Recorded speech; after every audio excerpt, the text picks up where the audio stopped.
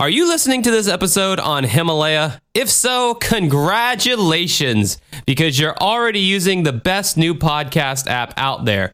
If you're not, you're missing out. Whether you're a podcaster or a fan, Himalaya is designed with you in mind and has a ton of cool features like curated, shareable playlists and collections made just for you. Aww. Along with personalized recommendations to help with content discovery. And the best part is, it's super easy to use! ! It's definitely my favorite listening app, and I'm sure it'll be yours too.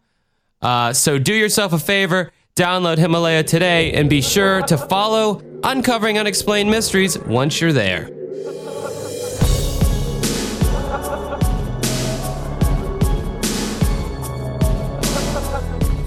All right, what's up, everybody, and welcome to episode number 138 of Uncovering Unexplained Mysteries for May 1st, 2019. I'm here with my co-host, Mike. We are back in the saddle again. How you doing, Mike? How's it feel to be back? It feels good. I'm turning 30 tomorrow. Oh, so, shit! Yeah. Birthday boy. Yeah. How does that make you feel? I mean, I don't really feel any older, really, than I did the day before. I mean, the year before. But it's one of those things where I guess I'm starting to notice a few things, like, you know, getting more bruises and stuff in areas where I'm just like, really? Like, what the hell? Like, a giant bruise on my calf. I'm like, what the fuck is that about? And definitely gaining more weight in terms of, like, I can't really eat the same stuff. Although I still keep eating the same stuff, but I should change my diet, but I'm being fucking lazy. But it's one of those things where it's like I gain more weight easier than I did in the past, especially around my waist, so to speak. Everything else is around the same, but that's where the difference is. That's a funny thing about all those like high school football players. You know, they were all beefy and, you know, popular and all that in high school. And, you know, they're eating like beasts back then because that's what you got to do because your body is just burning fuel constantly to keep your, you know, get all muscular and play football. Then they stop playing football. They stop working out. They stop exercising, but they're still eating the same amounts of food that they were. And that's why it seems like almost all former football players are all these fat, just out of shape people. Well, not all former. I mean, there are ones that, here comes the not all Mike, the version of Mike. I have to, because I'm a football guy. Okay, I'm a football fan. You're not a football fan. So I'm talking about high school. I'm not talking about professional. High school. Well, yeah. I think you knew I meant high school, Mike. Yeah, I mean, with high school, that's there's a lot of them that, especially if they didn't make it to the NFL. Which is like 95% of them. Then a lot of them are they're more than likely, you know, I don't necessarily even believe that they're maybe eating the same type of a menu. They're just, their metabolism is slowed down and they're just and they aren't working out. That's why I'm glad that I've learned to eat like a bird now. So as I advance into my middle age and old age, hopefully I can maintain the weight I'm at now forever and not get any bigger. Yeah. You know, everyone on this podcast, everyone who listens to this podcast has heard me bitch about my weight problems a million times over in the past. For you, I mean, you were heavy set, you know, like you've lost a lot of weight. And then, when I was younger, I mean, that's really... People heard me bitch about that so much, so it's like it's clearly something that like is on my mind, in the back of my mind. So you on diets? You eating salads and fasting and liquid diets and shit? No, not currently. Low carb. But usually, what I do is I'll have a very small paleo. Okay, we get it. Usually, I'll have like something low calorie for breakfast, like a steak and cheese burrito, which is only 290 calories. It's the frozen kind. I'm surprised. Yeah, I know. I kind of am too, but that's what it says on the back of the thing. And then I'll have like a big meal for lunch, usually like a sub and some chips or something, which I guess is big to me, but might not be that big to most people. And then dinner, I'll usually just have a small bowl of cereal. And I mean, Interesting. it's kind of a calorie thing, you know, like if you can stay around for a guy, if you can stay around 2,000 calories a day strictly, you know, and not go over, then you'll be at like probably a healthy weight for you. Well, also I mean, last time I went to the doctor, he was just like, no, you're fine. You're not overweight or anything. It's like, what? Your parents are giving you a hard time over, you know, that's just a normal sort of extra, you know, weight around.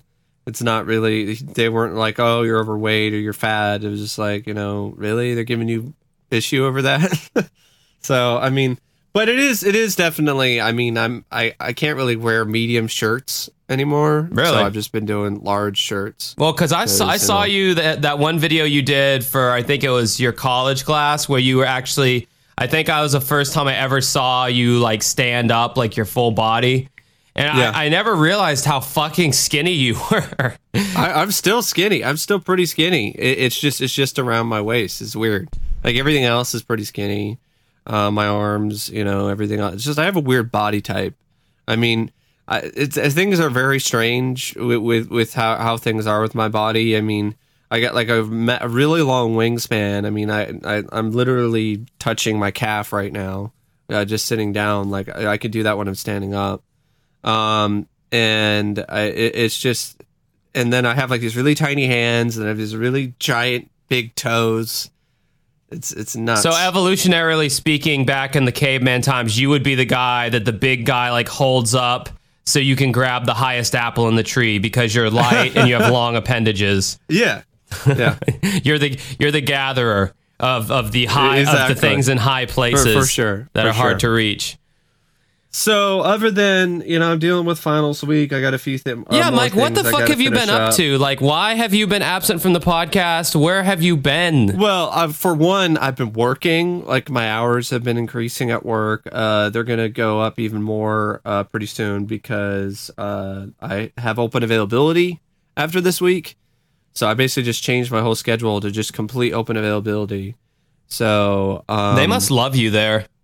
They do, actually. I mean, I talked to my manager recently, and she was like, you know, you're really good up front. And she was like, oh, I'm really glad that you have open availability soon because a couple people are quitting, and I don't want to hire someone else. And this was all supposed to be a seasonal job, right? This was supposed to end after Christmas. Yeah, and they kept me on. And now look at it. We're in fucking May, and you're still working there. Yep. That's awesome. So if I was a customer my body's not used to doing back like 7-hour shifts 3 days in a row, though. I haven't done that in a while. So that was a little bit of a shock for me. Yeah. Like I wasn't expecting that to really drain me as much as it did.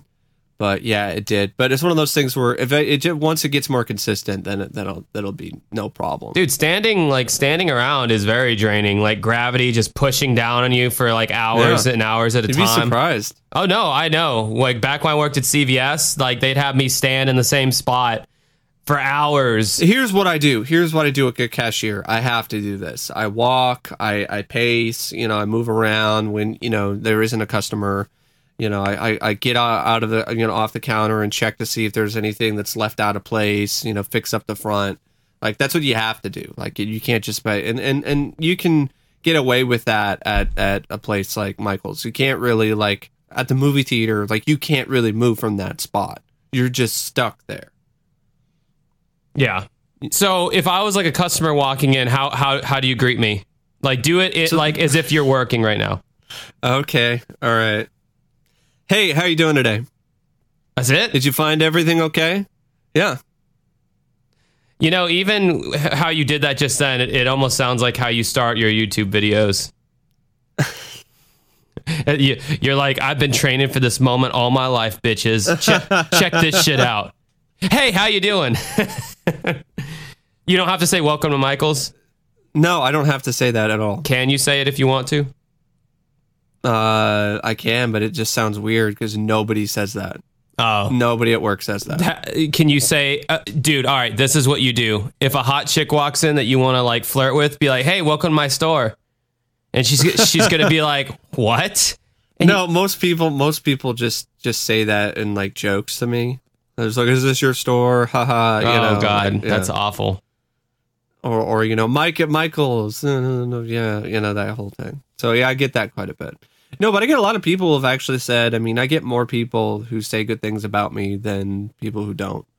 I get people who, even comment like how fast I am and like how kind and courteous I am and so on and so forth. And so it's like, all right, cool. Well, you actually care about your job, unlike most people who have like a minimum wage job. I like it there. So it's like, and also when, a lot of people in the minimum wage, it's, I can take home a good chunk of my income because I'm not like relying upon this to survive or like pay rent. And I would never be able to do that based on this. And yeah, forgive my voice cracking. Like I've been dealing with my throat has been sore the past couple weeks. I think I've been dealing with like a little sort of sinus thing. So my voice is Mike, not your voice has 100%. been cracking throughout the whole history of this podcast. You've gone through the longest puberty strain I think I've ever heard from another human being. There's been other ones that it hasn't cracked. Come on, it hasn't been cracking all the time. I was gonna say, oh yeah, like I went to McDonald's the other day to get a McFlurry. I just wanted to get a McFlurry, whatever. And they're not that great. They're okay. They're okay. Yeah, they really fucked it up this time. I got an Oreo McFlurry. They didn't put nearly Get a Blizzard. Yeah, I know. Everyone said that. And you know what's funny is right after me and Stephanie got the McFlurries, we literally drove past a Dairy Queen. And it's like, motherfucker. Like, if I had known that was there, I wouldn't have went to fucking McDonald's. But my whole point behind that is like the employee there at the cash register was the most just didn't give a shit that I was there. Didn't give a shit about his job, obviously hated his job, just had the worst attitude, seemed like he was like just either pissed off or bored or something. And I'm just looking at this guy going, this is why you are always going to work at this job, you dumbass. Like, don't you understand how it works yet? Don't you get it? That having this kind of attitude is why people fail and it's why they're losers in life. Like, people who succeed in those, and like, yeah, there are people who start off working at McDonald's and then they become the fucking like owner of their own McDonald's franchise. I don't think they franchise out McDonald's, but you get the point. They become like, a district manager or something. They used to do that in some ways. Probably. But like, dude, it's all about your fucking attitude and your work ethic. I mean, if you're kicking ass and taking names and you're an undeniable talent at your job, guess what? They're not going to keep you there. They're going to move you to a better like location. That happened every time. There was this gas station Subway that I always used to go to. And they had this one guy there who just, every time you walked in, he was super professional. He was super attentive. And even though it was a gas station Subway, he really acted like he gave a shit about his job and what he was doing. And you know what they did? Corporate came in and moved him to a better Subway location. And I'm like, why? This gas station is in a crappy area of town. We need people like him here. We don't move him. Like, yeah. But I mean, it's like that's your attitude and how you present yourself at your place of employment is so like critical. Like, I think there's some people though who get away with it. Oh, a lot of people get away with it, but that's why they'll always stay in that lower position. They'll never. But what I meant is some people who do move up because of who they know, because of the situation that they wind up in afterwards. Well, yeah, I mean that's how most presidential candidates are presidential candidates because of who they knew and their connections in Washington and all that. So I mean, yeah, there's always Let's not go there. Yeah, no, I'm not. I almost named a specific person, and I'm like, yeah, why don't I just not? We don't need to. No. All right, so Mike's been working a lot, and he's doing well. And is the toe doing good? No flare-ups of the toe. I know. Yeah, that's totally fine. I know how's your family of possums doing, by the way? Okay, you know what's funny? I understand the toe is a dead meme, but the possum thing is not because they are flourishing. God damn it! And though there used to be one, now it's a possum sanctuary over here. It's the possum posse. There's like a fern patch to the right of my house, and I found that that's like their summer home that they vacation in. So like their main home is underneath my bathtub in my bathroom, but their summer condo is this fern patch to the right of my house. So yeah, and like Stephanie had a big old piece of chimichanga left over from the other night that she didn't eat, and she just threw it into my backyard. And she has like the worst like girl throw I've ever seen. Like she's like, ah, and it goes like 2 feet, you know? And I'm like, God damn it, man. Could you have at least gotten it like away from the back of my house? But it was literally there like one day, and the next day it was gone. So the possums literally are like the cleanup crew. Oh, try not to say all girls can't throw before people get triggered. It's just a joke. Calm the fuck down. One of our listeners who's artistically inclined should definitely be doing something about, the possum posse. Get on that. Yeah, I mean, I'm telling you, like, if we ever design a new T-shirt, like, I want to be us as cartoon characters. Which Eddie, our listener Eddie, like, actually does a really good job animating us as cartoons. But I want to be like Mike, like has this big red toe that's sticking out of a hole in his shoe, and then I have a possum on my shoulder. And we're just like animated, and it says Uncovering Unexplained Mysteries. I feel like that would be a really cool shirt idea. Yeah. So yeah, this is a podcast about the show Unsolved Mysteries, and we are keeping true to the namesake on this episode because we are actually talking about an Unsolved Mysteries case. Great cult classic from the 90s. We've been doing this podcast for so long. It's like, it's crazy to even like think of this show in the same way that I did when I first started. Yeah. When I first started, the show had a lot more of that magical, mystical quality, but we've like dissected it so much. Now it's just literally like, I don't know. It's like, we're like doctors. Yeah. It's like, it's very surgical now. It's like, all right, let's, open this up and blah, blah. I will say this about this particular case, though. I don't remember seeing this one. So this was definitely one of those cases that brought back that magic for me. Well, yeah. I don't remember seeing this particular episode. I did see this one, but this was one of the ones that like I meant to write down to cover, but it just didn't end up happening. But no, yeah, this is a great segment. And I forget who brought it up on our Facebook group, but it was a really good suggestion, whoever brought it up. And you can join our Facebook group. Just go to facebook.com, search groups, and type in Uncovering Unexplained Mysteries. And you can just answer like 2 questions. Do you listen to the podcast? Are you a real human being? And I'll let you in. And there's a bunch of really cool shit in there, especially if you're a fan of the show Unsolved Mysteries. That's all I'm going to say about that. And, if you want to support us on Patreon, you can do that too. Patreon.com/Uncovering Unexplained Mysteries. 90% of the time you get the podcast early, and then like 45% of the time you'll get a bonus segment, which we continue to try to get better on doing about that. But, it's fucking hard, man. It's fucking hard. So you're pretty much just supporting us because you like the podcast if you join Patreon, and you're going to get the podcast early. Those are the 2 benefits I can guarantee. Everything else is just kind of when it happens, it happens kind of thing. So, whatever. But we do appreciate it greatly, and our Patreons are awesome, and they do definitely get like the first dibs on everything and all that. What a great salesman. Yeah, I know, right? Well, I'm just trying to be honest, honesty in marketing. Because last week... Can you imagine that? Like you had somebody sell you a product like that? Dude, I went to this bar the other day, and I was asking if he had like a Bud Light, and he's like, no, we don't have anything near Bud Light here. I guess he's trying to be all like, oh, this is a fancy pants bar. He goes, if you want Bud Light, you can go next door. They have plenty of that over there. And I'm like, wow, you're a really good salesman for your restaurant or your bar, sir. Basically telling me to go to the other bar and not yours because you only have fancy beer. I think this guy thought I was broke. And I'm like, dude, it's not a money thing. I have money, asshole. Like, I can afford your little fucking fancy IPAs. I just don't like a lot of IPAs. I don't know. A lot of times I just stick with Bud Light because I know what I'm in for. With IPAs, man. Anyway, we're getting off topic.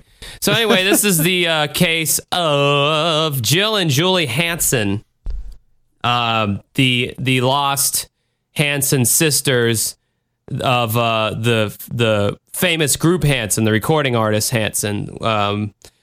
if they had been alive, Wow. if they had been alive, they would have contributed the higher. That's a dad joke. I wouldn't. I would not have even gone for. Was that like atomic level dad joke? Yes. Oh man, yeah.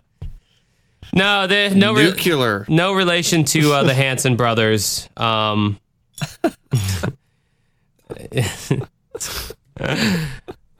mean, yeah, these Hanson people, these Hanson, I don't know what I'm trying to say right now. Spiral. Yeah, that was a spiral. Yep, pretty much. All right, I'm not gonna make any more jokes. Let's just get into it here. Mike, do you think we should flip a coin as to who reads this? No, because we're gonna be tag teaming on the list of hauntings. So Okay, so I'll just read it, I guess. yeah. Willow Creek, California is about 250 miles north of San Francisco. Hans and Betty Hansen moved to this quiet community in 1971, 3 years after they were married. Hans operated a logging supply business in a warehouse next to the couple's mobile home. The Hansen family grew to include 4 children, Donnie, Becky, and 2 twin girls, Jill and Julie. According to So they showed photos of Jill and Julie, and I guess it's just something that because I remember The Shining so much that whenever I see like twins, it's just kind of creepy to me. It's just kind of, I don't know. A lot of people consider that to be like, oh, it's cute and whatever, but like when you see The Shining, you know what I mean. Like it's just like, it is kind of eerie. It's one of those things like it's a natural thing, but it seems unnatural. You know. You know what I fucking hate, and I don't think they do it anymore, but in the 90s, this was such a trope. If there was ever a show that dealt with twins, they would make them dress the exact same way, and they would make them say the same line together at the same time. And that's really creepy. Like, it's that's just stupid. It's like, I get sometimes it. that happens in real life, though. I mean, I saw an episode of like My Strange Addiction, and this there were these twins, and they were talking, at the same time. They wore the same clothes and tried to go on a date, and it was really awkward to watch because they're trying to do like a double date sort of thing. But then they tried to do one where, okay, you're too attached to your twin, so you're going to go on a date by yourself, and your twin's going to stay home or go to a hotel or something. And it didn't go over well because both of the twins are really uncomfortable with not being close to one another for any length of time. So after the date and after everything, like they reunited and they were just like, oh, that'll like never happen again, blah, blah, blah, blah, blah. But, the psychiatrist had a good point. It's like, what's going to happen if she dies? If what's going to happen when one of these twins actually does pass before the other one? That could be just a devastating event, and it's just one of those things. Like, it kind of would be a good idea to learn how to live, or be happy without your twin. A lot of people say me and Mike are twins. Yeah, I don't know. Do people actually say that? No, nobody's actually ever said that at all. That's what I thought. So according to Hans, his twin daughters were kind to everyone. Quote, Jill and Julie were good kids. They were a little shy. They would be kind of more friendly to the underdog people, and they were real popular girls in school. So if a new person came to school or something that wasn't taken in so much by the other people, they would befriend them. For Betty and Hans, life was close to perfect until the night of November 14th, 1986. At around 11 p.m., the 16-year-old twins were in their room preparing for bed. Their half-brother, Donnie, age 21, was visiting from the town of Fortuna, 70 miles away. He planned to sleep on the living room couch. Then at around 3 a.m., Betty Hansen suddenly awoke. She smelled smoke and woke up Hans. Their mobile home was on fire. Hans grabbed a fire extinguisher and tried to put out the flames. And unlike some other reenactments, like this is like legit. Yeah. This is really impressive fire effects in this one. In fact, I just saw a segment recently where they had another impressive reenactment. It was an arson murder in like this these like 5 kids ended up dying in the house because they had like the burglar bars on the window. Oh shit! And the door was blocked by a couch inexplicably. And the firefighters got there and were trying to save them. They couldn't get inside because the sofa was in front of the door. It was like a drug deal gone bad because like the oldest kid was like associated with drug dealers or some shit. Yeah. And all the little kids, man, like the firefighters were trying to, because those burglar bars are no fucking joke. It's meant to keep people out.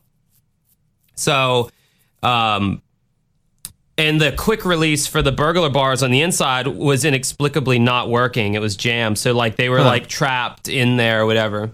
Yeah. And so what about this segment though?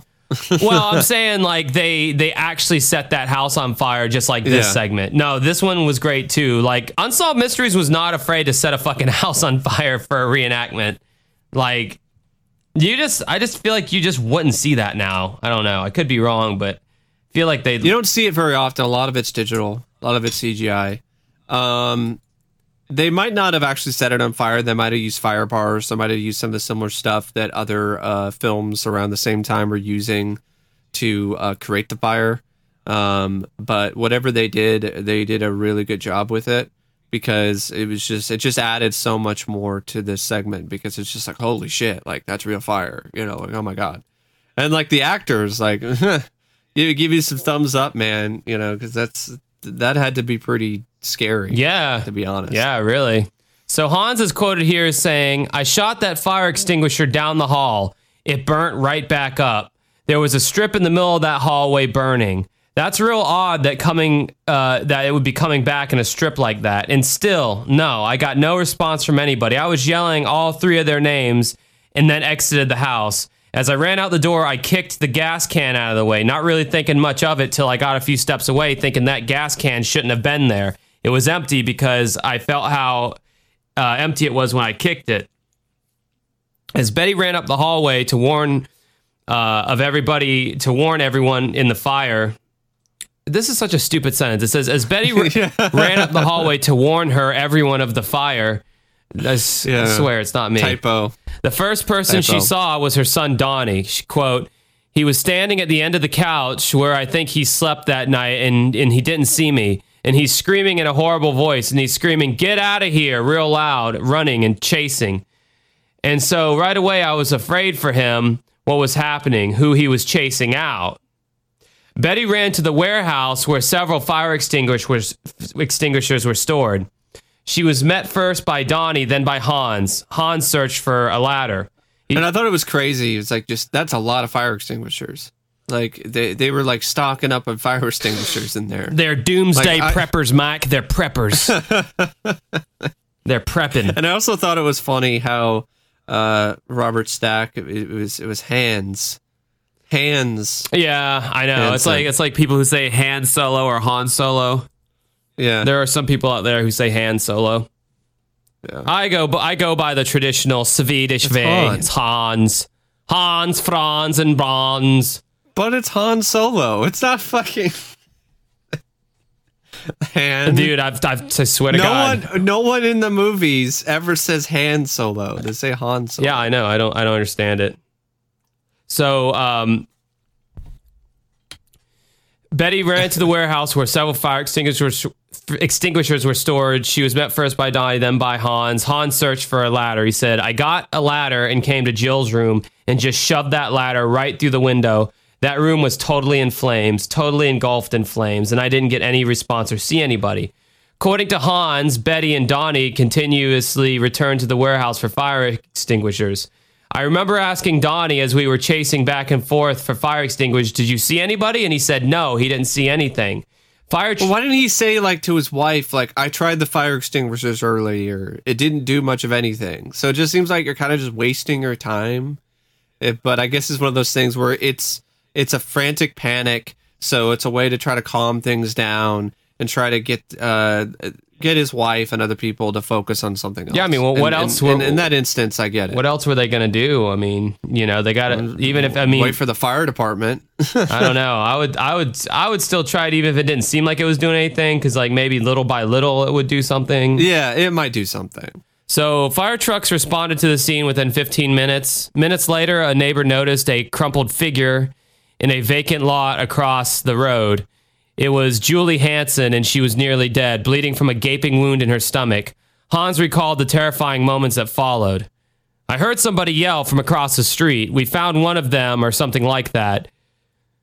Then the next thing, Donnie came running up on the deck and said that we found Julie. Julie's out. I got her out. And my first question to him was, how bad is she burned? And he didn't give me an answer. Hans claimed that it was only after Julie was discovered that Donnie took credit for having pulled her from the fire. But according to Betty Hansen, that apparent discrepancy was quickly overshadowed by concern for Julie. Quote, when I saw Julie, I thought there was no way she could live. Her stomach was just open, just blown open. And so I ran back across the street, and I just went from one fireman to another begging them to please go in and find Jill. Then I'd run back across the street and see how Julie was doing. And each time I went back across the street, I was surprised she was still alive. Emergency personnel rushed Julie to the hospital, believing her stomach injury had been caused by some kind of fire-related explosion. But in surgery, doctors made a shocking discovery. Julie Hansen had been shot in the abdomen at point-blank range with a 12-gauge shotgun. Damn. Hans was shocked when he heard the news. I don't understand how anyone survives a fucking 12-gauge shotgun blast to the fucking stomach. Yeah, that's not a normal occurrence. A lot of people would say, that's a miracle, and that's one of those things that would be considered pretty miraculous. I mean, I remember I've actually shot a 12-gauge one time, and that thing packs quite a punch. Yeah. And and it was just, I was shooting at a target that was not even at close range, and it just destroyed the target. So yeah, I can only imagine what that would do close range to someone's stomach. I mean, yeah, I've fired a 12 gauge before as well, and the kick on it is so bad that you will, if you're not holding it right, you will fuck your shoulder up. Exactly. I was lucky. Like I had my dad, and it was like making sure I held it properly. But it's still like, damn, like I can feel it on my shoulder. I'm not like the strongest guy, so and this was like a few years ago, so I was even scrawnier. So it was one of those things where just like, geez. Yeah, imagine taking that shit to the chest. I mean, even in Resident Evil, that would demolish a zombie. Usually, one shotgun blast. I mean, if it's true in Resident Evil, then it's true in my life. That's what I usually live by. That's my credo. So Hans was shocked when he heard that news, and he said, "Well, I about fell off my chair then, because that was the first I'd known anything about any shooting at all. Yeah, you would. And I still couldn't figure out who could have hated us this much to make an attack on our house like this." Daylight brought still more unbearable news. Jill's body was found in the ruins. An autopsy later confirmed that Jill had also been wounded by shotgun fire. Unable to flee, she had perished in the flames. Can you think of a shittier fucking death than that? Being shot, and maybe not killed, but now your house is on fire on top of that. Like, dude, you are... And then you burned to death. That's like hell. That is hell. Yeah. Like, however long it took for her to actually die. I mean, burning to death is easily near the top of like the worst ways to die. Yeah. Authorities recovered 3 shotgun shells and another 5-gallon gas can from the ashes. The only one I could think of that might be worse is like the guy who was like put in the smelter. Oh, yeah, Dave Box. Oh, God, yeah, that would have been really bad. The Hansens' warehouse was untouched by the fire, and investigators examined every square inch for clues. Behind some boxes, they found a 12-gauge shotgun. Ballistics tests later proved it was the weapon used to shoot Jill and Julie Hansen. The entire Hansen property was cordoned off and kept under round-the-clock surveillance. 2 days after the fire in the early morning, the officer on duty caught a prowler outside the warehouse. It was Donnie. Detective George Gatto of the Humboldt County Sheriff's Department was called to the scene. Donnie told Detective Gatto that he had come to feed the family dog. Yeah, no. Yeah. At fucking, early in the morning, and you're going to like sneak up like you're some fucking burglar. So he just to feed the dog. So Detective Gatto said he knew the dog had been taken to a neighbor's. He knew the dog was not there. And that's when we figured that the reason he was there was to get the shotgun because he didn't know we had found it yet. 3 days before the fire, Donnie had borrowed the shotgun from a friend and kept it in his car. Unspent shells found in the car matched those used in the attack. Donnie had purchased the ammunition from that very evening Jill and Julie were shot. Also, a credit card statement verified that 2 days before the fire, Donnie had purchased 5 gallons of gas at a local gas station. Witnesses confirmed that the container Donnie filled was identical to the one of those found at the scene. Oh. That's not that impressive because, I mean, doesn't every gas container look exactly the same? I mean... Well, not necessarily. I mean, there are some that are different. I mean, for instance, the one that we have is like, I really don't see it very often. It's just a really, just very bulky, just... I don't understand why we have this one. It's just not very practical. Just this fucking giant, big-ass, fucking bulky, brick-looking thing. You know, and especially when it's really full. It's a pain in the ass to fill up the gas tank of the lawnmower. And it's got a Velvet Elvis on the side of it. No. That would be really unique. Yeah, that would be very unique. Like Donnie's gas can had a Velvet Elvis on the side of it. Well, I mean, it was the only one, in that county. So, it was... It'd be like, if your gas tank had a Robert Stack doily on it or something, Yes. And on the doily was a crumpet. There was only one person who could confirm the growing suspicions, Julie Hansen. Approximately 2 weeks after the fire, she had recovered enough to tell her parents what had happened. According to Hans, Julie recalled being shot, but not seeing anyone. She said she crawled over her sister, so her sister was still asleep in bed beside her, and stepped out of her bedroom door and bang, she saw the flash and she thought a bomb went off. And she said she reached down and felt her belly. It was like a bowl of jelly. Ugh, gross. As Hans and Betty asked more questions, Julie had a chilling flashback.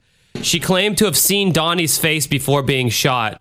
2 weeks after the fire, Donnie Hansen voluntarily met with Detective Gatto for further questioning. See, here's this. Like, why would she make that up? It makes no sense that you would just all of a sudden, especially with something as horrific and just terrifying as that, you just you just make up a face that you're familiar with. Yeah. Yeah, some other weirdness happens with that later on, though. Yep. So anyway, Donnie he voluntarily met with Detective Gatto for further questioning. He kept saying he was innocent. He failed the polygraph test twice. Holy shit, Josh, get it together. And when I interviewed him, he kept denying everything because every time it was a different story with him. Yeah, that doesn't sound suspicious at all. Now, him failing the polygraph test, that's not an automatic instance of guilt. But him just changing his story constantly and denying things, yeah, that's pretty damn suspicious. The interrogation lasted 2 hours. When Donnie emerged, he was in handcuffs, facing trial on charges of arson and murder. Betty Hansen was stunned. That was a pretty low point in my life to see my son arrested for the murder of my daughter. It was just unbelievable. And I kept thinking, when am I going to wake up? When's this going to end? But the nightmare was far from over. On December 19th, 1987, Julie suddenly died in a freak medical accident. An air bubble entered her bloodstream through an intravenous tube and stopped her heart. This is just a tragic fucking case. Yes. In so many different ways. I mean, yeah, I can't even I have to compartmentalize my dad's death, let alone this kind of shit. So I don't even want to put myself in any kind of position where I can relate to this because it's just too gruesome to think. Yeah, that poor family. I mean, that they already lost one daughter. I mean, you got to think about, one daughter is a burnt, crisp corpse that was shot and went through hell. Was, this lovely girl, I'm sure. And then you got the other one that's like, oh, well, at least one survived. Oh, my God, we're still reeling over Jill. Then Julie dies in the fucking hospital through this crazy bullshit of an air bubble entering her bloodstream through an intravenous tube. And my question is, who gets fired or sued for that? Was that a nurse? Yeah. Was that a doctor? Like, what the fuck, you know? Like, How does that happen?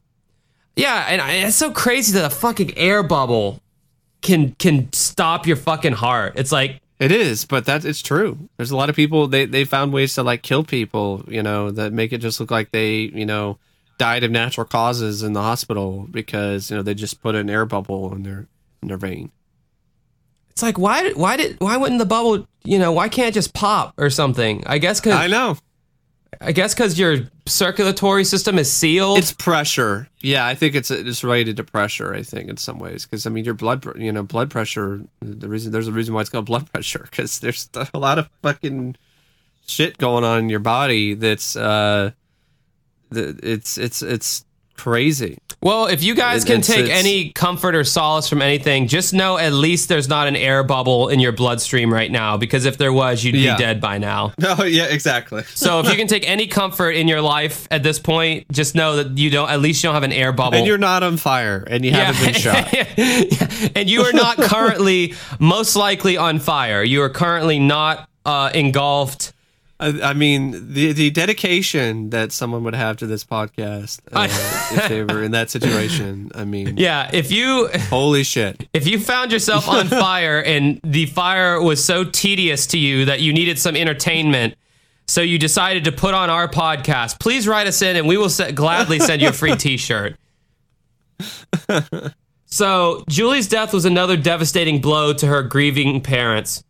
It was also a major setback to the prosecutors. Yep. Julie's eyewitness statements would now be inadmissible as evidence since she could not be cross-examined by defense attorneys. Now, my other question I had while I was watching this is this 2 murder charges now against Donnie? Because she technically was in the hospital because of something that he, you know, if he did get found guilty of this, he set the fire. I mean, that is interesting. I mean, I could see why you might think that, but I guess because she survived, technically, the most that would happen would be an assault charge or attempted murder. So she would have had to have died from her injuries the night of for it to be murder for him. So it would have been attempted murder. Because, like, or if someone's assault. clinging to life, from like if I shot Mike tomorrow and he was clinging to life in the ambulance and I got arrested by the cops and then I find out in jail that Mike died from his injuries, then it becomes murder. Possibly. I don't know exactly what the whole I'm thing pretty is. sure that's how that works. Yeah. But if she survived, I guess, his attack and then days, months, whatever, weeks later died from something that wasn't. Yeah, it was not related. Yeah, I guess it wouldn't be murder on his part, but it is like kind of still because it's if he did do it, because it's his fault she's in the hospital. You know, if he did do it. Yeah. Well, I mean, I know that there would be no way that you would shoot anybody, and definitely not me. So, Mike, you'd be the first person that I would shoot. All the times I've been interrupted on here, come on. Yeah, that's what I was gonna say. Yeah, come on. I've bottled it up for like 3 years now. Speaking of which, what our 3-year anniversary is coming up in June, I want to say. Oh. So, yeah, we'll have to think of something for that.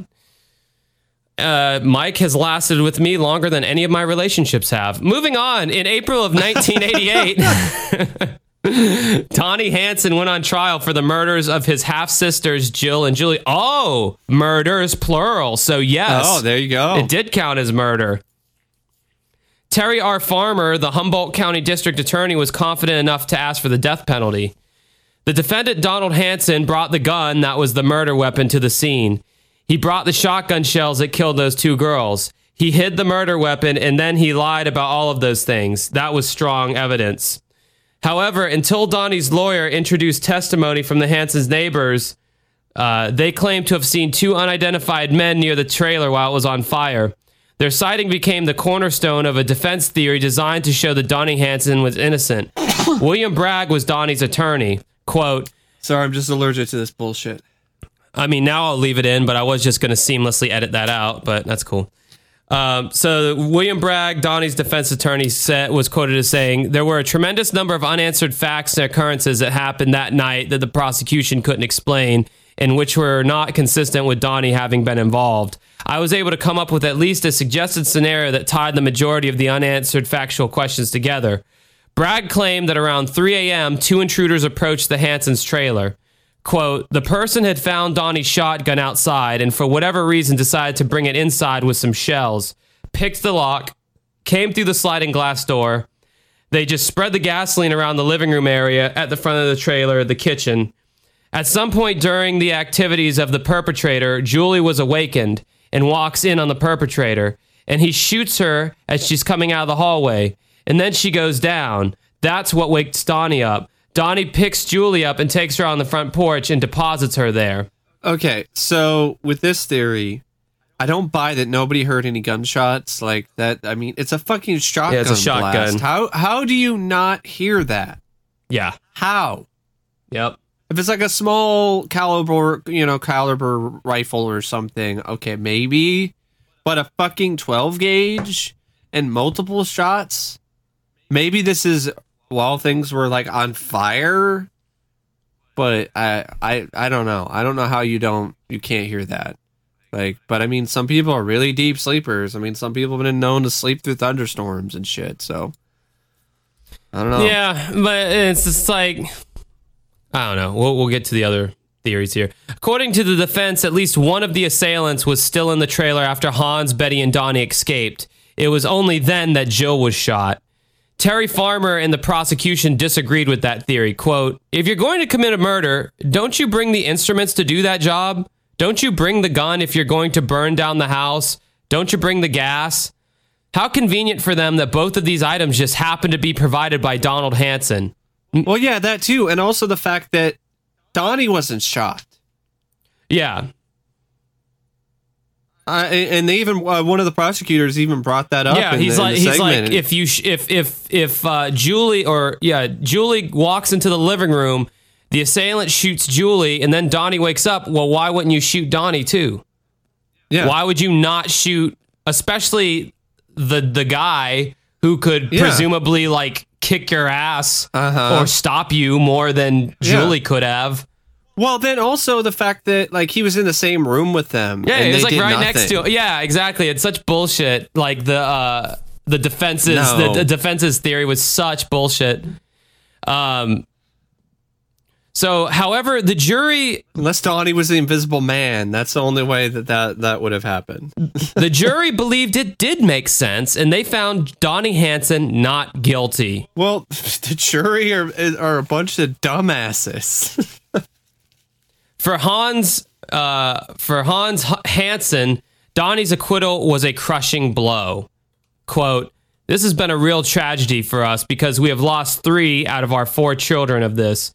2 of them are dead, and Donnie's dead to me because I do feel like he was 100% responsible for this, whether he pulled it off 100% himself or not.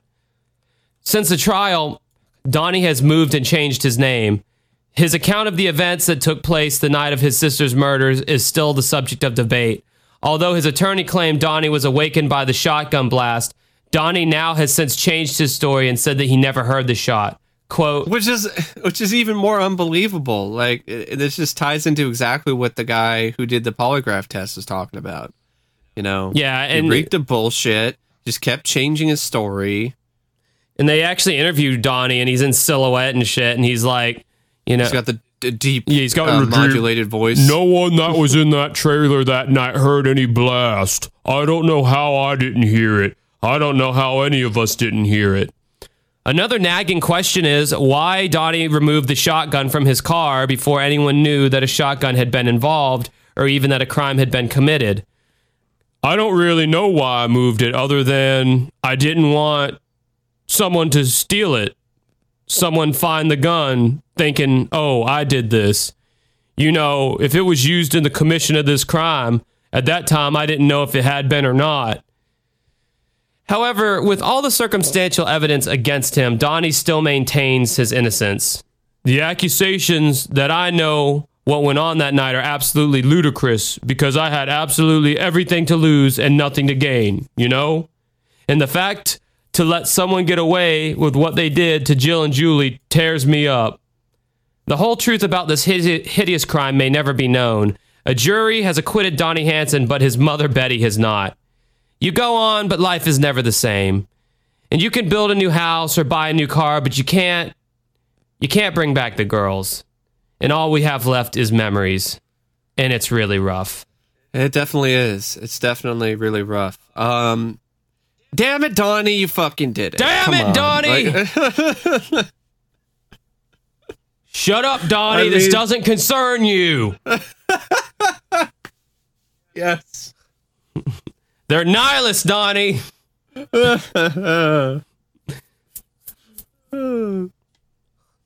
Okay, so from one of the comments here, I had lived in Willow Creek until 1984 and knew the family. Hans was one of the nicest men, always helpful, and he even came across that way in the interview. Yeah, he Hans did. He did seem like a really nice guy. The logging supply business was one block off Highway 299. And between the Hansons and the highway, there were 2 gas stations, a Ward's catalog store, and one large old building on the corner behind the second gas station. I think most of the residents in that area were mobile homes. Across the highway from the second gas station was a bar. I forget the name. I never drank there. At the other side of the town was the other bar, the Forks. It was at the intersection of 299 and Highway 96. Mayfair and Country Club Way had a vet's office on the corner next to Hans' place. Next to that is a very small laundromat. North of that on the corner is a mobile home. Across the street was a mobile family named Huff lived there. Okay, she just describing like geography here. Yeah, what's the point? That she just even get she and her like she says a lot. On the west side of the County Club Drive was a small bare lot, and to the west the Chevron distributor. What was a trading post? Okay, what the whatever, lady. Yeah, okay, sorry about that, folks. There's probably a point in there, but I don't feel like reading that book that she wrote. Yeah, I mean, there's really nothing to discuss about this. Obviously, Hans did it. I mean, the father, not Hans, sorry. Well, I mean, Greg Donnie. Samsa, he says, if a verdict makes absolutely no sense at all, then the 2 things are possible. The jury happened to be composed of all equally irrational individuals who presented with the same evidence that convinced every person in this forum, together arrived at the opposite conclusion. Or 2, you don't have the whole story. You've assumed the info you got from a 15-minute TV segment or the brief summary above is equal or superior to the info the jury got during a whole trial. Or you've never noticed that Unsolved Mysteries always slants stories to guilt unless it's uplifting. Wrong man's story of exculpation, and you're easily manipulated by your television. I wonder which more is likely. Now, this guy just seems like a fucking, I don't know, I guess he doesn't like Unsolved Mysteries? I think he just sounds like a skeptic. Yeah. Just like one. It's like, I don't know what happened, but I find it really hard to believe a convincing motive of Donnie's existed. E.g. jealousy, business, or wealth he stood to get for the trailer's owner. And Unsolved Mysteries just somehow forgot to include it or didn't find it relevant. Now, okay. Yeah.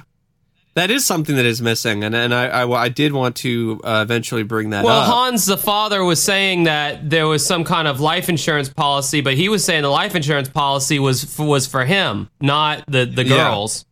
So if Donnie wanted the life insurance policy, he would have needed to kill Hans. Yes. So, yeah, that is one thing that's definitely missing here is the motive. There's a lot of circumstantial evidence that really suggests that he did it. The fact that his sister says she saw him, his face when she got shot. But then the doctor said that she said she saw nobody when she got shot, and that's something they left out here. That could have been initially something that happened because it had just happened, and she couldn't really, put a face to things. That's actually a common thing, if I remember correctly, is when things just happen that some people are just so traumatic that they're not able to actually put a face on it. They're just like, I don't know who did it. I don't know. It just seemed like just like a blob or something. But then as time goes by, then they get a flash and then things get a little bit more clear. I don't buy that she would have made that up. What did she have to gain by that? absolutely nothing. So when you go off of that, it does seem like, he did it. But it is one of those things like, what's the motive? Well, I mean, the show didn't mention it, but maybe they didn't mention certain things because of legal reasons. That's a possibility. This was like the 6th season. I know earlier seasons they had mentioned more details, and then they'd get sued. But what would be like people who were involved? There's no motive for Donnie to do it, but what would be the motive if it were some random people? Nothing was stolen. Yeah, exactly. Exactly. Nothing. I mean, it's almost like the whole Laura Bible and that other chick, the trailer terror or whatever, the 2 girls that were murdered and the trailer was burned down, and the and if it was an intruder or intruders, the girl who was shot, she would have said it.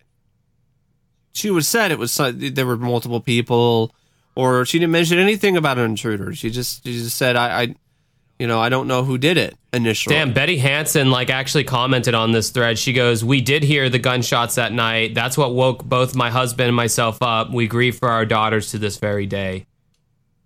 That's really fucking sad. Which makes her son's story even more unbelievable and makes him seem like a prime suspect. Yeah. Again, let's recap Donnie's statement here. No one that was in that trailer that night heard any blast. I don't know how I didn't hear it. I don't know how any of us didn't hear it. And then Betty's right here on unsolved.com going, yes, we did hear it. That's why we woke up. Yeah.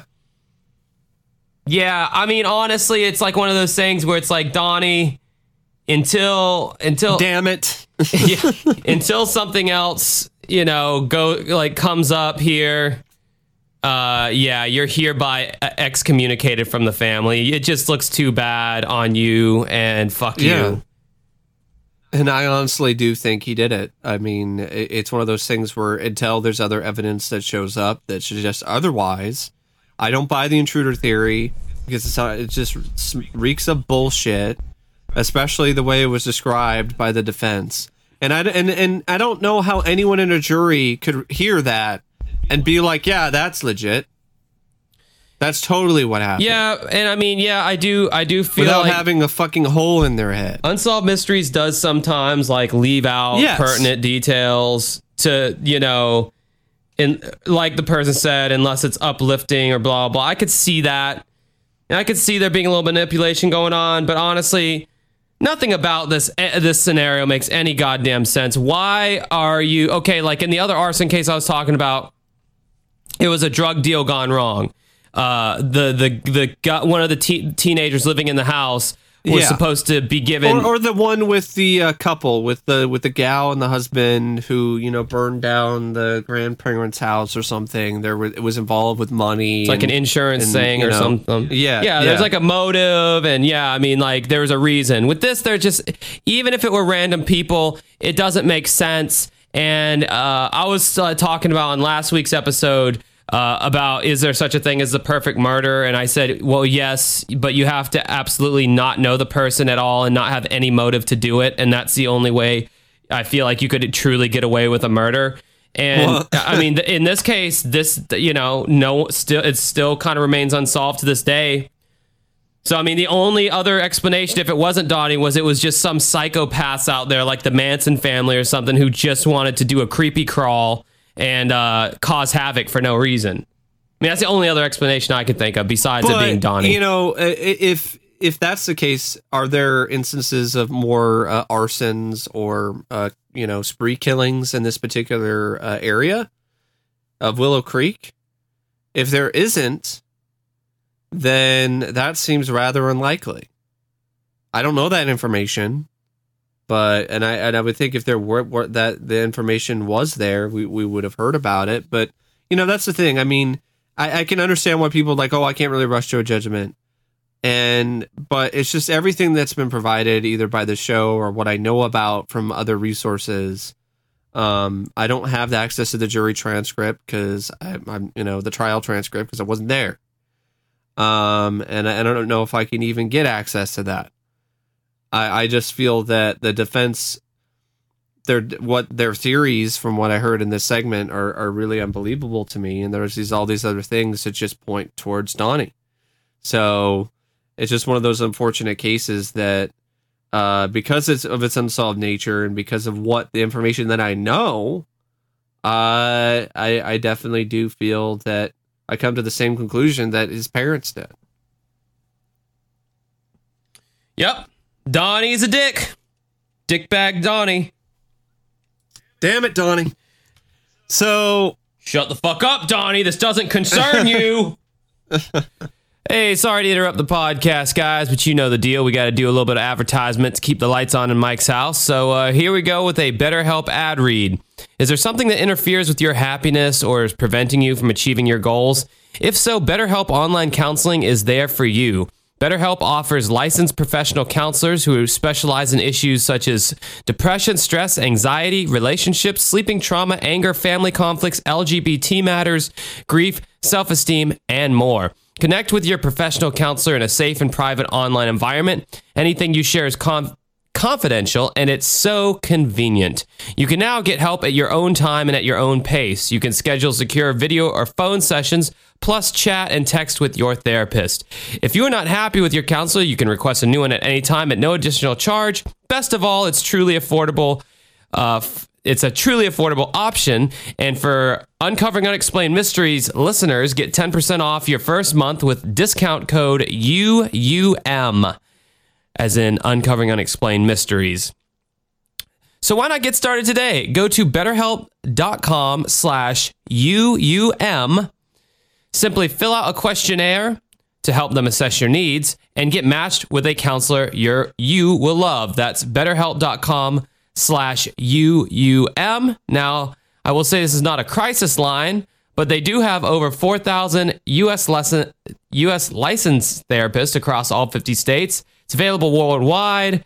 Start communicating in under 24 hours. It's available on desktop, mobile, web, Android, and iOS apps.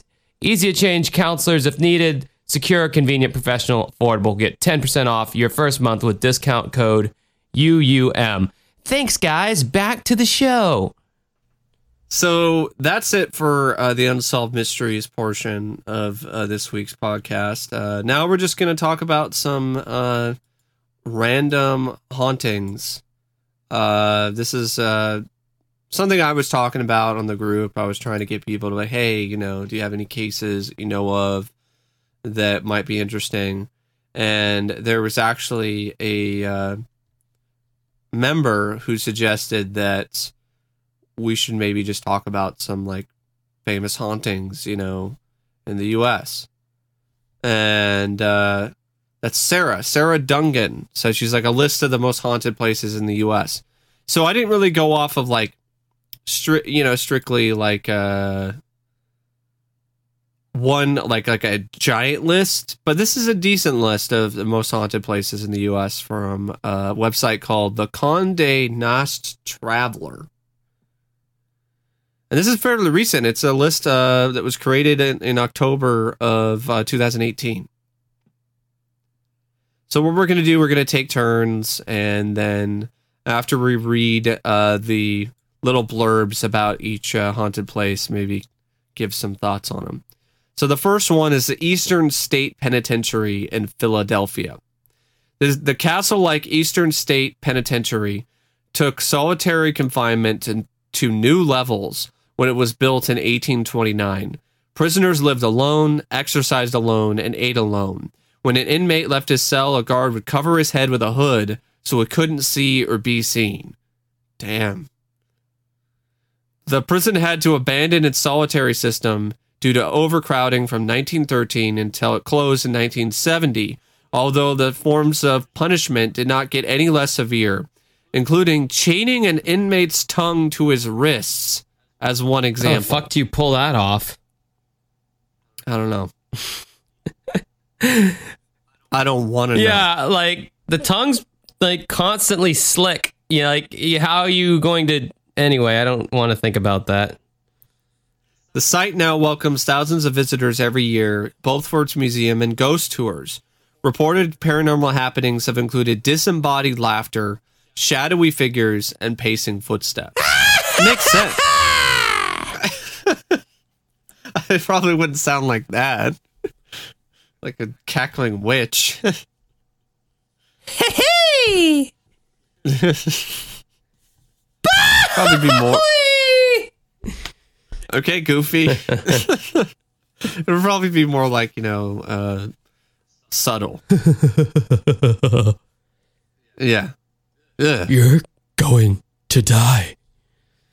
I just reminds me of that. What was it? A Haunting or whatever, that show. A Yeah. Haunting. It That's a pretty decent show. reminds me of this one episode where the guy or whatever is possessed and he's like laughing at that and he's like, You're all going to die. and it was just so corny but good at Yeah. the same time. It sounded pretty creepy the way you're doing it. Maybe you're just a better actor. Maybe that's We're like ghosts and stuff. Yeah, you should be like afraid of us. I'm gonna kick your ass. Shut up, Beavis. You can't kick anyone's ass. You're see-through, dillweed. Oh yeah. Anyway, yeah. Do we have any thoughts on that one? I don't know. I mean, What are your thoughts? how on do that? you chain someone's tongue to the wrist? That's my only thought on that. Yeah, well, yeah, but also, it makes sense that would be a place that would be haunted. There's a lot of negative. Oh yeah, all the negative energy there. vibes and shit. Yeah. Up next, we got Winchester Mystery House in San Jose, California. Now, if you name something a mystery house, aren't you kind of setting it up for hey ghosts, welcome? Well, that's the whole point. So the Winchester Yeah. Mystery House might be one of the most disturbing construction projects in history. Following the death of her husband and child, Sarah Winchester, wife of the riflemaker's son, was informed by a seer that her family was killed by the ghosts of gunshot victims. To keep away the vengeful spirits, she commissioned the Victorian funhouse turned macabre dwelling that you see today. Some of the creepier features include staircases that lead directly into the ceiling, doors that open into brick walls, and windows that can take you to secret passages. Okay. There's a way for her to maybe find a way to trap the ghosts. Trying to find a way to capture the ghosts so she could get revenge. Now, it's also the basis of a really shitty, disappointing movie with Helen Mirren, which had a lot of potential but was ruined by really lame jump scares and just terrible writing. Was it called Awful. Mystery House? It's called Winchester. Came out last year. So the next one is Hotel Monte Vista in Flagstaff, Arizona. Flagstaff's Hotel Monte Vista has its fair share of paranormal guests who have truly overstayed their welcome, including a long-term boarder who had a habit of hanging raw meat from the chandelier in room 210. Ew. Just fucking gross. Why?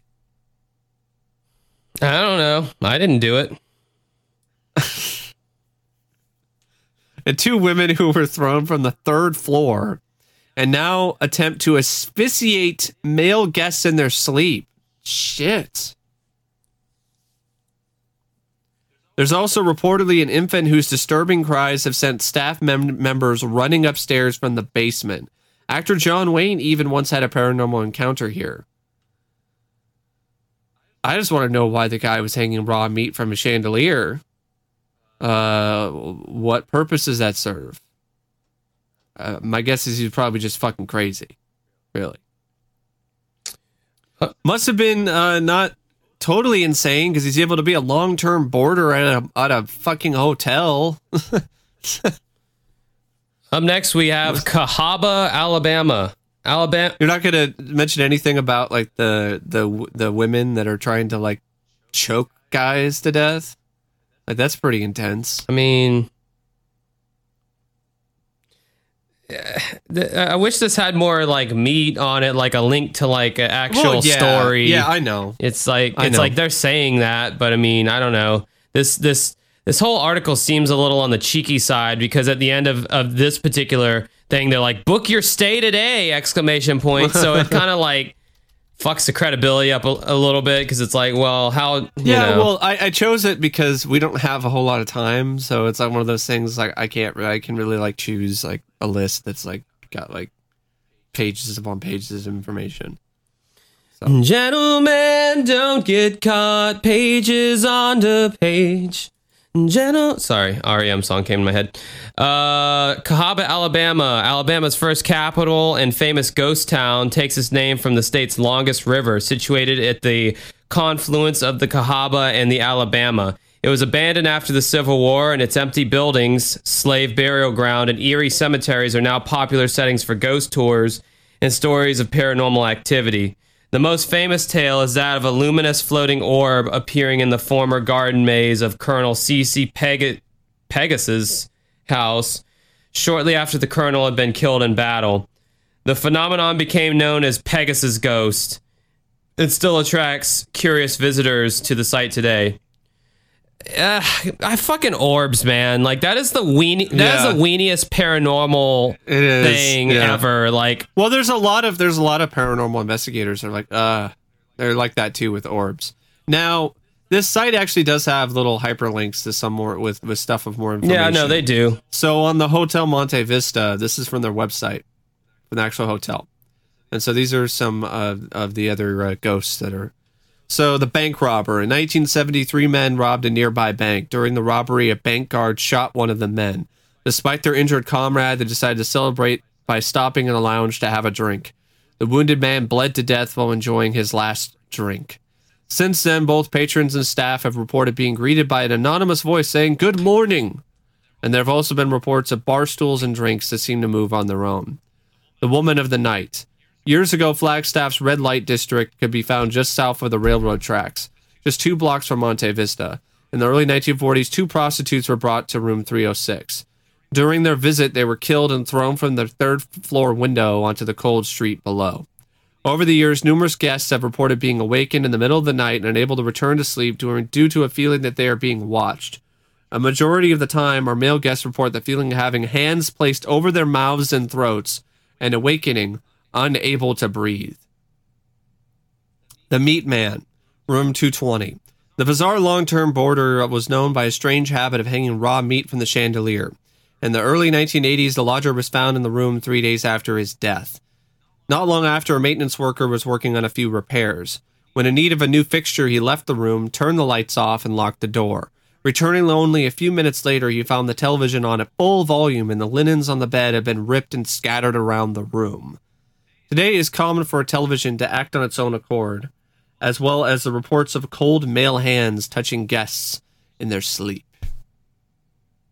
No means no!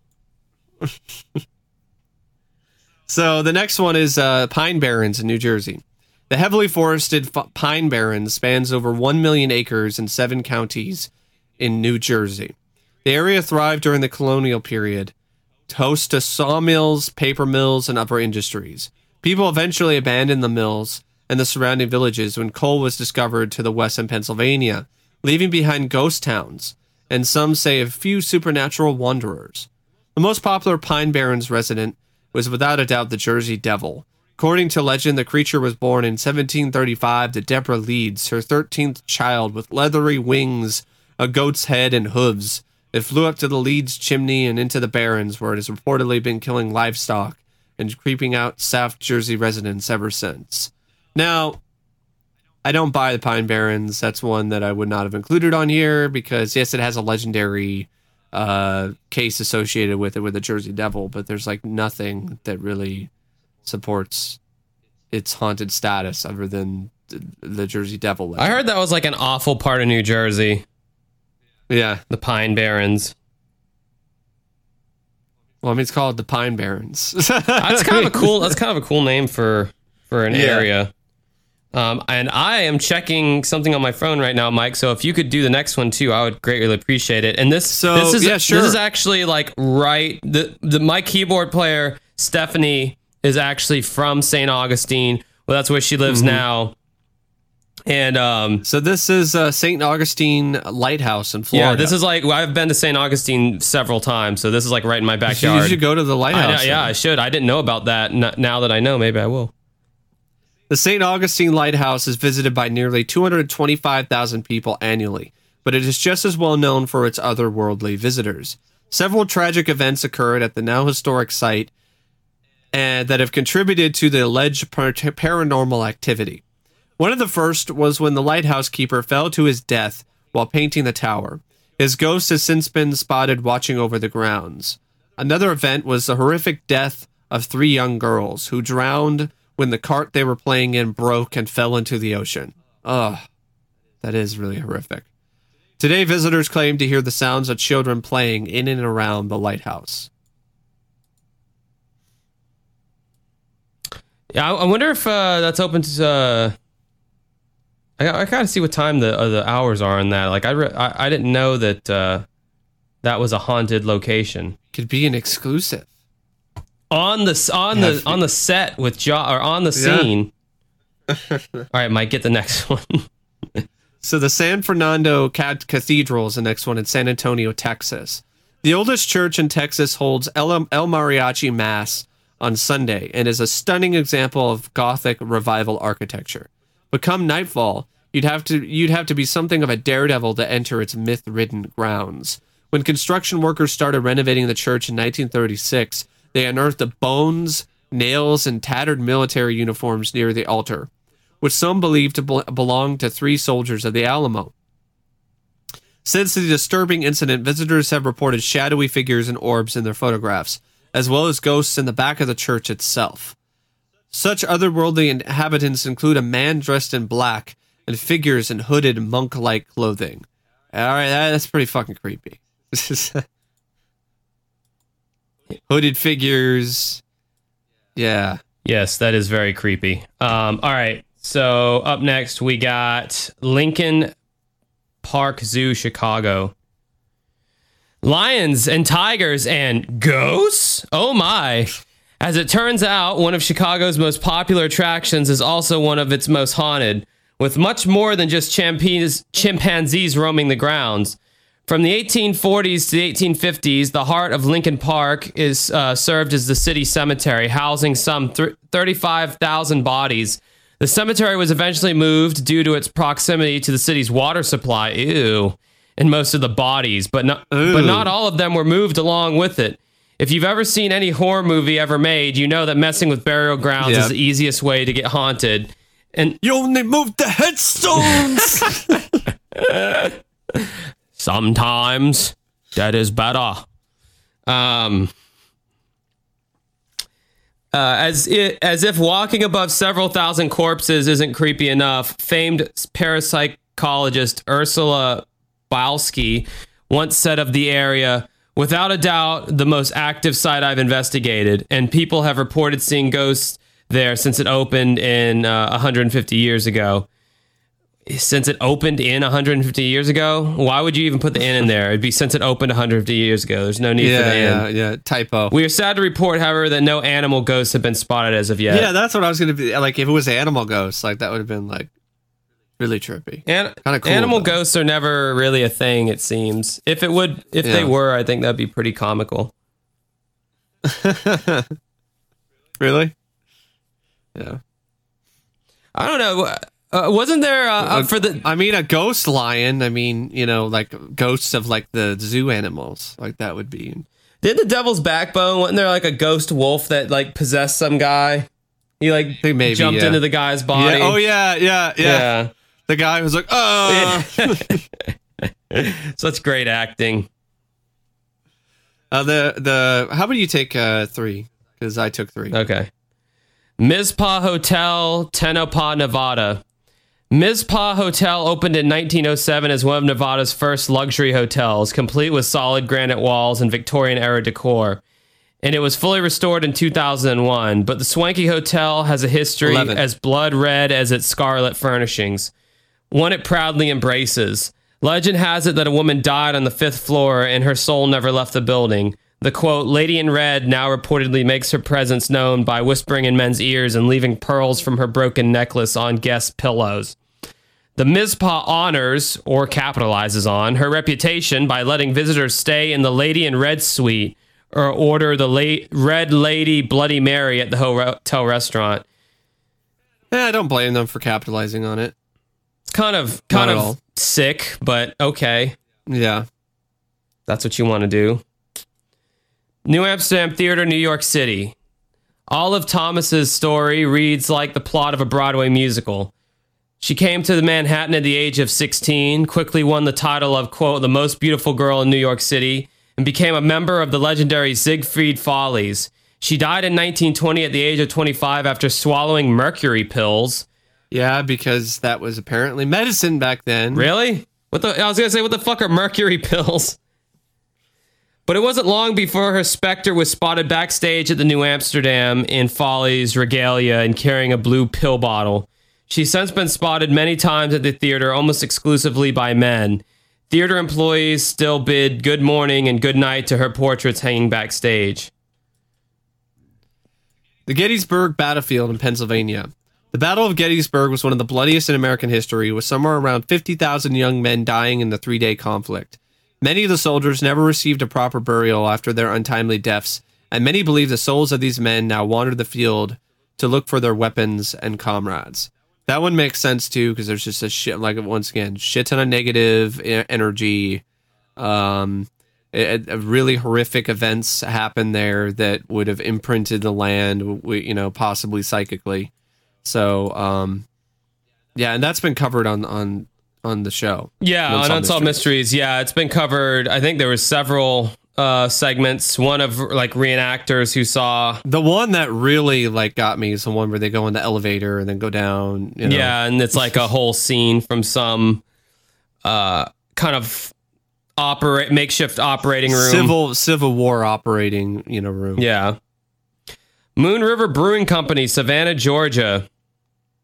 Considered one of Savannah's most haunted locations, the Moon River Brewing Company has played many roles before becoming the beer house/restaurant it is today. The building began as a hotel in 1821, then served as a hospital for yellow fever victims during the Civil War. Needless to say, the building saw a lot of death during that time, and many believe that some of the macabre energy still lingers. Many of the restaurant's guests have reported seeing a woman in period clothing staring. Period clothing. That could take on a whole different connotation. Yeah, but they're not talking about that kind of period clothing. Does this come from a BuzzFeed article all of a sudden? Period clothing? Staring down from the top of the staircase. Other sightings include a taunting spirit named Toby in the basement and a spirit named Mr. Johnson upstairs. But Mrs. Johnson. Oh, Mrs. Johnson. But as long as you stick to the main level, you should be able to enjoy your beer in total peace. Okay. Why wouldn't you want to have a beer with ghosts, though? That would make it a lot more interesting. Dude, I mean, I like mysteries and paranormal shit and all that stuff's great. But honestly, when it comes to like ghosts and shit like that, I kind of need to I don't really want to see it, but like I kind of need to experience that, see it, feel it, touch it, whatever. Well, I mean, that's what a lot of people say, you need to believe it. Like I can buy the whole UFO thing for some reason a lot easier than I can like ghosts. Well, I mean, ghosts, here's the thing with ghosts. I don't know if they're necessarily spirits. Like I buy into the sort of theory that it could just be psychic energy. It's manifesting itself in some way. So it could have been, there was some sort of intense moment or event that occurred in this location, and it's imprinted itself in that area. So that's why some people see, specters and somewhat of, apparitions. But really, what they are is just kind of like memories that have like been imprinted. But it's one of those things where, yeah, it is rather unbelievable. But, UFOs, aliens could be considered rather unbelievable to a lot of people as well. And there's a good amount of people who have seen, these apparitions and things like that. It's kind of hard for me to be like, oh yeah, it's just bullshit and they're just crazy. I'm not saying it's bullshit, but I'm saying for me personally, it's like I'm not denying their experience. I'm just saying that like with this particular thing, like I kind of have to like see it myself to really. Well, I totally understand that. So the next one is the Queen Mary, which was also, I think, featured in the first ghost cases that they talked about. Aside from the brief stint in a warship in World War II, as a warship, not in a warship, because I don't know how they'd be able to fit that in there, the RMS Queen Mary served as a luxury ocean liner from 1936 to 1967, During that time, it was the site of at least one murder, a sailor being crushed to death by a door in the engine room, and children drowning in the pool. The city of Long Beach purchased the ship in 1967 and turned it into a hotel, and it still serves that purpose today, although the reported ghosts of the deceased passengers get to stay for free. For an extra dose of spine-tingling experiences, see if you can visit the ship's engine room, which is considered by many to be a hotbed of paranormal activity. And you actually had, paranormal investigators who went there and recorded some tapes. I mean, the rapping and stuff in there, that was pretty creepy. Like the knocking that they were able to those record. recordings where there shouldn't have been any noise. Yeah. All right, so up next we have Pittock Mansion, Portland, Oregon. I didn't know about one over here. Oregonian pioneers Henry and Georgiana Pittock decided to build their dream house when they reached their golden years. Oh, that's nice. Someone else has the same name as my grandma. Cool. It's not that obscure. What, Georgiana? Mm-hmm. Oh, nice. Kind of a pretty name. Georgiana, yeah. In 1909, spurring the innovative design and construction of the Pittock Mansion. Oh, that was kind of a sentence fragment. Okay, sorry about that. Whatever. Unfortunately, the couple only got to enjoy their home for a few years before passing away. Georgiana in 1918 and Henry in 1919. The building is now a public landmark where some strange occurrences have been reported, such as the smell of roses, Georgiana's favorite bloom, filling a room with no flowers in it, and a childhood painting of Henry moving on its own from spot to spot within the house. Clearly, death was not enough of a reason for the Pittocks to vacate their beloved home. Why not? They didn't get to experience it that much when they were alive. Yeah, sure. The Trans-Allegheny Lunatic Asylum in Weston, West Virginia. Was that the official? Yeah, was that the official name for it? The Lunatic Asylum? Yeah. Like it's not very subtle, is it? No.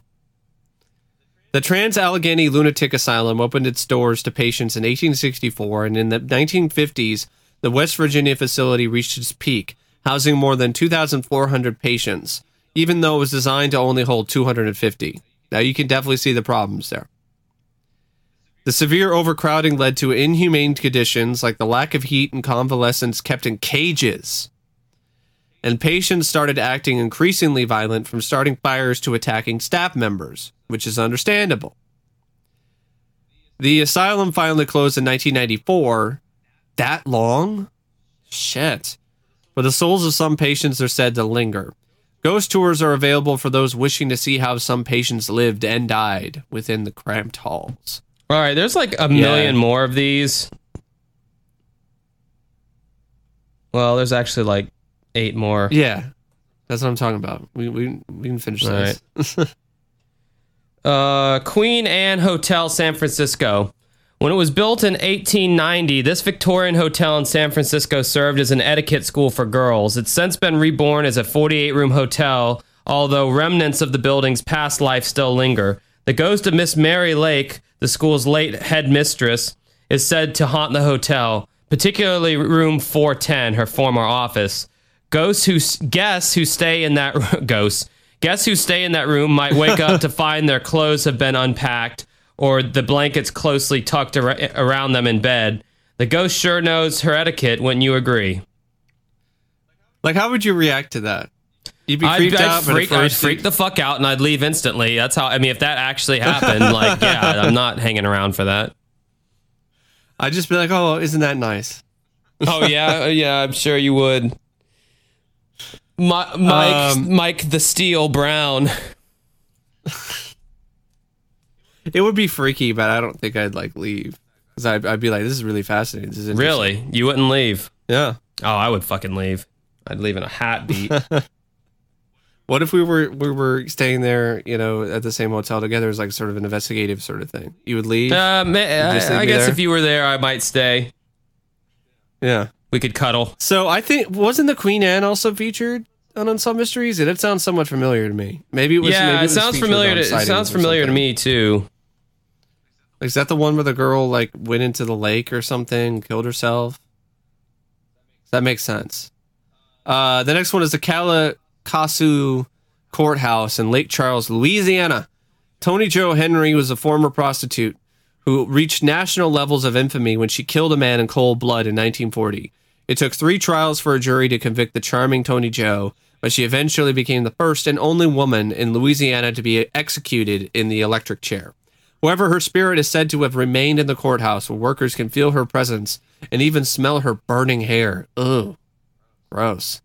Many claim she meddles with everyday life at the courthouse to make life more difficult for the employees, locking doors and fiddling with office equipment. How would you react to that? Like if you were working at some place and you kept dealing with that? I wouldn't stay there. I mean, if that's like in the not Tallman, what if you really needed the job? Well, see, that's the beauty about being a DJ is I'm always at different places. The comedy store ghost. Yeah, right? well, I'm always at different places, but I mean, yeah, the comedy store ghost thing's kind of freaky. I could buy that would be a real thing. All the comedians who died and, you know. Anyway. Devil's Tramping Ground, North Carolina. Well, I mean, it's called the Devil's Tramping Ground. Deep in the North Carolina woods, about 50 miles south of Greensboro, is a mysterious circle where no plant or tree will grow, nor any animals cross its path. The reason? Okay, Dr. Phil. The reason, the 40-foot clearing is where the devil comes to stomp and dance every night, at least according to local legends. The area has built up quite the eerie reputation over the years, with people claiming to see red eyes glowing there at night and placing their belongings in the circle in the evening, only to find them thrown back out the next morning, presumably so the devil can clear his dance floor. That one doesn't sound very legit. Well, the cool thing about that one is you can easily find out if it's true or not.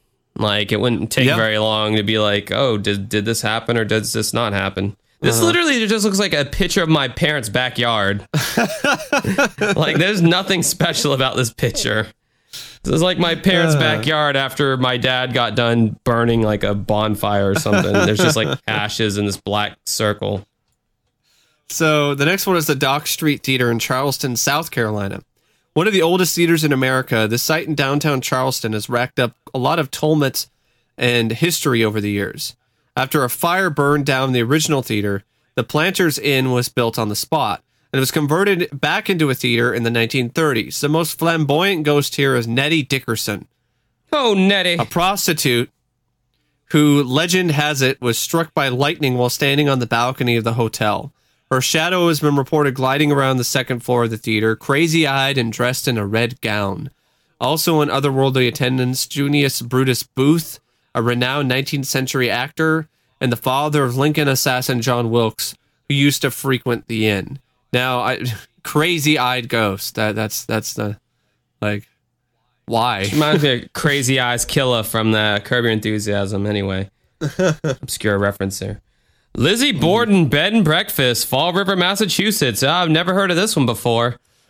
Without a doubt, the most famous haunted bed and breakfast in New England is the Lizzie Borden House in Fall River. For those unfamiliar with the story, police accused Borden of brutally killing her father and stepmother with a hatchet in 1892. She was acquitted of the murders later that year. At the Lizzie Borden Bed and Breakfast Museum, visitors can tour the house or spend the night, even staying in the room where Abby Borden was killed. Did we even talk about this case? This would be an interesting one. Yeah, I don't think we did. I don't think we did talk about this one. This was definitely on Unsolved Mysteries, though. Guests and employees have reported all kinds of strange activity in the house, including... Yeah, maybe we did, but it was like the one that was reported on Unsolved Mysteries, one of the later seasons, right? Yeah. And like it wasn't really that great. No, yeah, I never really cared for that one. It was kind of stupid, especially the kids singing the little song at the jump rope rhyme at the beginning of the... Lizzie Borden hacked her family to death. That was an awful attempt, but fuck you people for judging me. No, but I mean that's probably similar to what it sounded like that Jesus Loves Me kid. No, God, please don't bring that up. Guests and employees have reported all kinds of strange activity in the house, including weeping and footstep sounds, an apparition in Victorian-era clothing wandering the halls, doors opening and closing, and muffled conversations coming from vacant rooms. The Whaley House in San Diego. Thomas Whaley built this family estate in 1857 in San Diego on the former site of the city's first public gallows. Shortly after he moved in, he reported hearing the heavy footsteps of Yankee Jim Robinson, a drifter and thief who was hanged on the site for 4 years before the house was built. Whaley's family history ended up being filled with tragic deaths and suicides, many of which occurred inside the home itself. Some of the family members reportedly still haunt the landmark, often accompanied by cigar smoke and the heavy smell of perfume. This is probably like one of the creepier houses I've seen, or creepier locations out of all these pictures so far. I love that. The Whaley house? Yeah, I love that old-fashioned car in front of the house. That's like total 19, like, what was that era? I think it might be an older picture anyway. Yeah, maybe. Crescent Hotel, Eureka Springs, Arkansas. Since its construction in 1886, the Crescent Hotel has served several purposes: luxury resort, conservatory for young women, junior college. But the strangest mark on its history came in 1937 when it got a new owner, Norman G. Baker. Baker was a millionaire who decided to pose as a doctor despite having no medical training and turned the hotel into a hospital that could, quote, cure cancer. He was eventually found out and run out of town, although reports say that his spirit found its way back to the site and found some otherworldly company too. The now operating Crescent Hotel is said to be haunted by at least 8 ghosts, ranging from a 5-year-old girl to a bearded man wearing Victorian clothing. The Masonic Temple in Detroit. With its 16 floors, 1,000 plus rooms, and Gothic facade, the Masonic Temple is one of the most imposing additions to Detroit's skyline. According to rumors, there is also more to it than meets the eye, like hidden passageways and staircases. The most famous urban myth associated with the temple, however, is that of its architect George D. Mason. Legend has it that Mason went bankrupt funding the construction and then leapt to his death from the roof. You'll be hard-pressed to find the facts to back up this tale, but it certainly does help explain people's reports of a ghost climbing the steps to the roof of the building.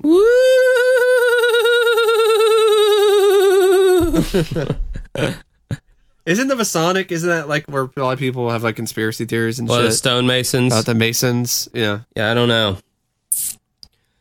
Poinsett Bridge, Greenville, South Carolina. Built entirely out of stone in 1820, the oldest bridge in South Carolina is also one of the state's most haunted spots. The Poinsett Bridge is believed to be frequented by the ghost of a man who died in a car accident there in the 1950s, as well as one of a slave. Another eerie legend tells of a mason who died during the construction and is now entombed inside. Ooh. Can you imagine that? Oh. Visitors to the site have allegedly experienced everything from floating orbs and lights to disembodied voices. The orbs thing, yeah, it's like, come on. But like stuff like in the Entity case where they like have photos of like crazy shit and then had, all different types of light streaks and stuff like that.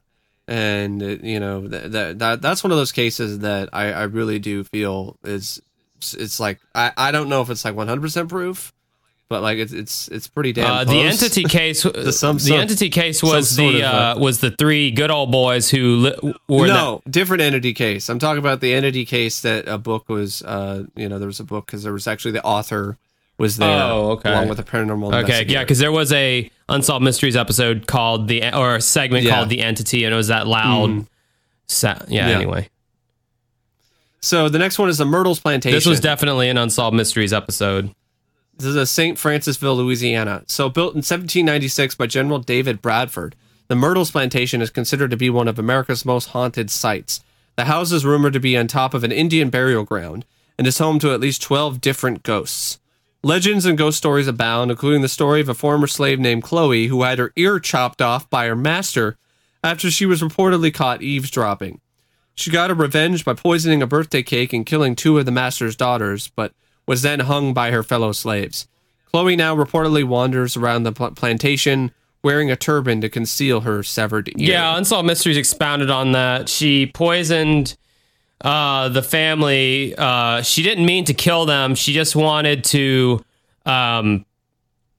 get them just sick enough to where she could nurse them back to health and get into their good graces. But then some of them ended up dying, and then it was apparently a mixed mob of people, both black and white. It wasn't just slaves. So, I mean, if that does anything for anyone. The Stanley Hotel, Estes Park, Colorado. The Stanley Hotel's stately Georgian architecture and world-renowned whiskey bar have lured travelers to Estes Park since opening in 1909. But the hotel reached new levels of fame after inspiring Stephen King to create the fictional Overlook Hotel from The Shining. Oh, that's what this place is. That's awesome. That eerie association aside, many other ghost sightings and mysterious piano music have been connected to the hotel. The Stanley Hotel leans into its reputation quite cleverly, offering nightly ghost tours and psychic consultations from the in-house Madame Vera.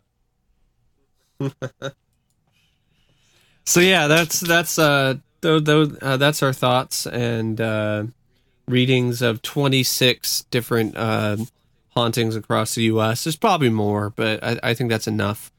But anyway, I don't really have anything else to add about those spooky places. Yeah, no, nor do I. Spooky spots. Those are some good spots got there.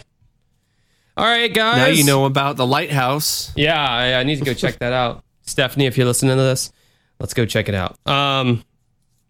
That's the end of the podcast for this week, at least. Glad to have Mike back, although it was nice doing a whole interruption-free podcast last week. Hey, I thought I did better this time. No, you did. You did all right. We're never gonna eliminate all of the interruption, but we can minimize it as much as possible. Anyway, if you want more of me and Mike separately, but entertainingly equally, you can find us on YouTube. Mike is youtube.com/OCP Communications. And he's a movie guy. He does mainly movie reviews. What is the last movie you talked about, Mike? The Ambulance, which is a Larry Cohen film. And it deals with this ambulance is going around in New York, just picking up people and taking them away. And they end up getting whisked to a secret location, and they're going to be sold to the medical black market. Oh, sounds very... It's where a vehicle of mercy becomes a murder machine. Very nice. Is that a recent one, or is that like an old one? It's an old one. It came out in 1990. It has the distinction of having the first Stan Lee cameo. Long before the Marvel Cinematic Universe, The Ambulance had Stan Lee. Is that a Marvel movie? No, it's not. But it does take place. It does have the lead character, Josh, played by Eric Roberts. He actually works at Marvel. He's an artist. And there's actually shots that take place inside Marvel's headquarters at the time. Oh, wow. In the early 90s. Well, look at that. Stan Lee is there. Look at that. Playing himself. Right on. So you can go check that out. If you want to check out my YouTube channel, it's youtube.com/dancingwithghosts. Speaking of ghosts, we just put out our music video. Well, not just put it out. We put it out like a month ago, but whatever. Who's counting? Actually, it was about 2 weeks ago at this point. For Eyes Wide Open, you should go check that out. But my most recent video is on the cancellation of the Woodstock 50th Anniversary Festival. And you feigned surprise on the thumbnail. Yeah, on the thumbnail, I'm like, what? No! Because I'm not surprised. I'm not at all surprised that that was Josh's attempt to do those like cliche thumbnails that like everybody seems to be doing. I was doing it in a very in a cheeky manner. Yeah. I wasn't actually being like, I wasn't because you see what I mean, like it pisses me off so bad. The stupid faces some people make on their YouTube thumbnails. Good God. Oh, like I want to like slap their stupid. There's this one YouTuber named RGT85. He does like retro game shit. He is one of the most bizarre looking motherfuckers I've ever seen. Very just very ugly. Like his face pisses you off so bad to look at. And all his thumbnails, he's got his goofy ass looking face on everyone, and he's like doing the Macaulay Culkin Home Alone 2, like where you're like your hands are on your face and your mouth spread open. Yeah. God, yes. He does that shit all the time. It's such fucking clickbait bullshit. I hate that part about YouTube. But anyway, I did that on my recent thumbnail, but it was in a mocking way. It wasn't in like oh, I'm trying to get views kind of way. But no, the Woodstock 50th Anniversary Festival, I mean, they can say whatever they want about permits and all this, that, and the other. What it boils down to is they fucked up the lineup. They got too many folky indie bands that suck, that are sleepy, boring, not entertaining. The bill wasn't good, and there just isn't probably an audience interest. I mean, they went from the county where the festival was going to be held. Tim O'Hearn, the administrator for the county, he lowered the audience expectation from 102,000 down to only 75,000 over the span of the 3 days. I also think that the Fire Festival debacle did not help things at all when it comes to well, I music mean, festivals. your Woodstock and you haven't, your last festival you put on was back in 1999, Yeah, and that was a disaster too. So a lot of people had that in the back of their minds. Yeah, but I mean, at least if they came out with a comparable lineup to the lineup that they had back then, people still would have went. Because I mean, Coachella is drawing huge numbers, and well, Coachella is also. It's not just that. Coachella has like become this sort of like ritual. It's like more of a place to be seen than it is about the artist. Yeah, because there's a lot of and it's not that's not how it started, right? And we talked about that when we were talking about Fire Festival. So yeah, that's the last video I did. So go check out my channel, give it some love, and as for everything else, man, just hang in there, guys. Hang in there and live. Damn it, grab life by the balls. Be like that motivational poster with that little kitten that just hang in there. Hang on for dear life. Until next time, have a good rest of your week. Goodbye. See ya. Ladies and gentlemen, my new album Hex is finally available on all streaming platforms, Spotify, Apple Music, and anywhere else where music can be found. Also, we still have our special edition physical CD available at bandcamp.com. Check the link in the description of this podcast. Now enjoy some of the samples from my new CD. But